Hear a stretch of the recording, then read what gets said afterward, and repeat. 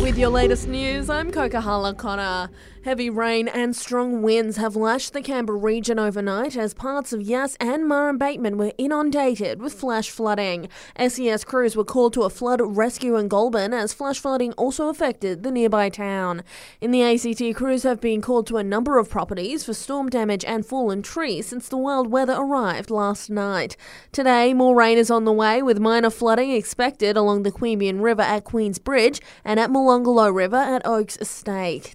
Melbourne Cup Race Day celebrations returned to Thoroughbred Park without restrictions here in Canberra for the first time in 3 years. Despite rain calling for a few changes, 9 local races are set to take place over the day, as well as a fashion on-the-field competition with around $7,000 in prizes. Marketing manager Robbie Ringland says it's great to be back in full force. 2020 and 2021, we were actually restricted to around 700 patrons for both of those years with COVID. So this is our first, this is a return to normal for Melbourne Cup Day for us. So parts of Ukraine could be without power and water for weeks after several Russian missile attacks. At least 2 blasts have been recorded in Kyiv, targeting an energy facility that powers 350,000 apartments. The strikes come after Russia blamed Ukraine for a drone attack on its Black Sea fleet. Economists are warning another supersized interest rate hike could seriously damage the Australian economy.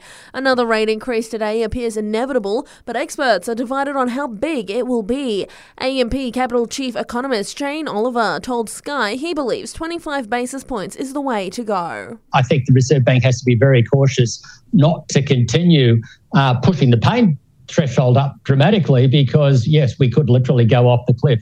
An ambitious plan to have 1 million electric vehicles on our roads within 5 years is being put forward. More than 100 organisations, from finance firms to IKEA and Uber, are calling for greater investments in manufacturing, charging networks and support to transition in Australia.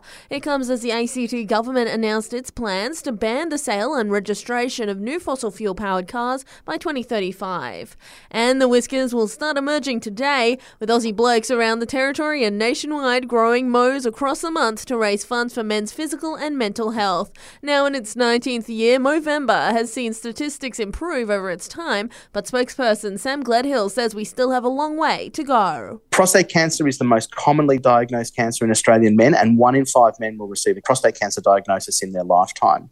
And on top of all that, testicular cancer is still the most commonly diagnosed cancer in young men here in Australia and around the developed world. And that's the latest in news. I'll have another update for you right here later this morning.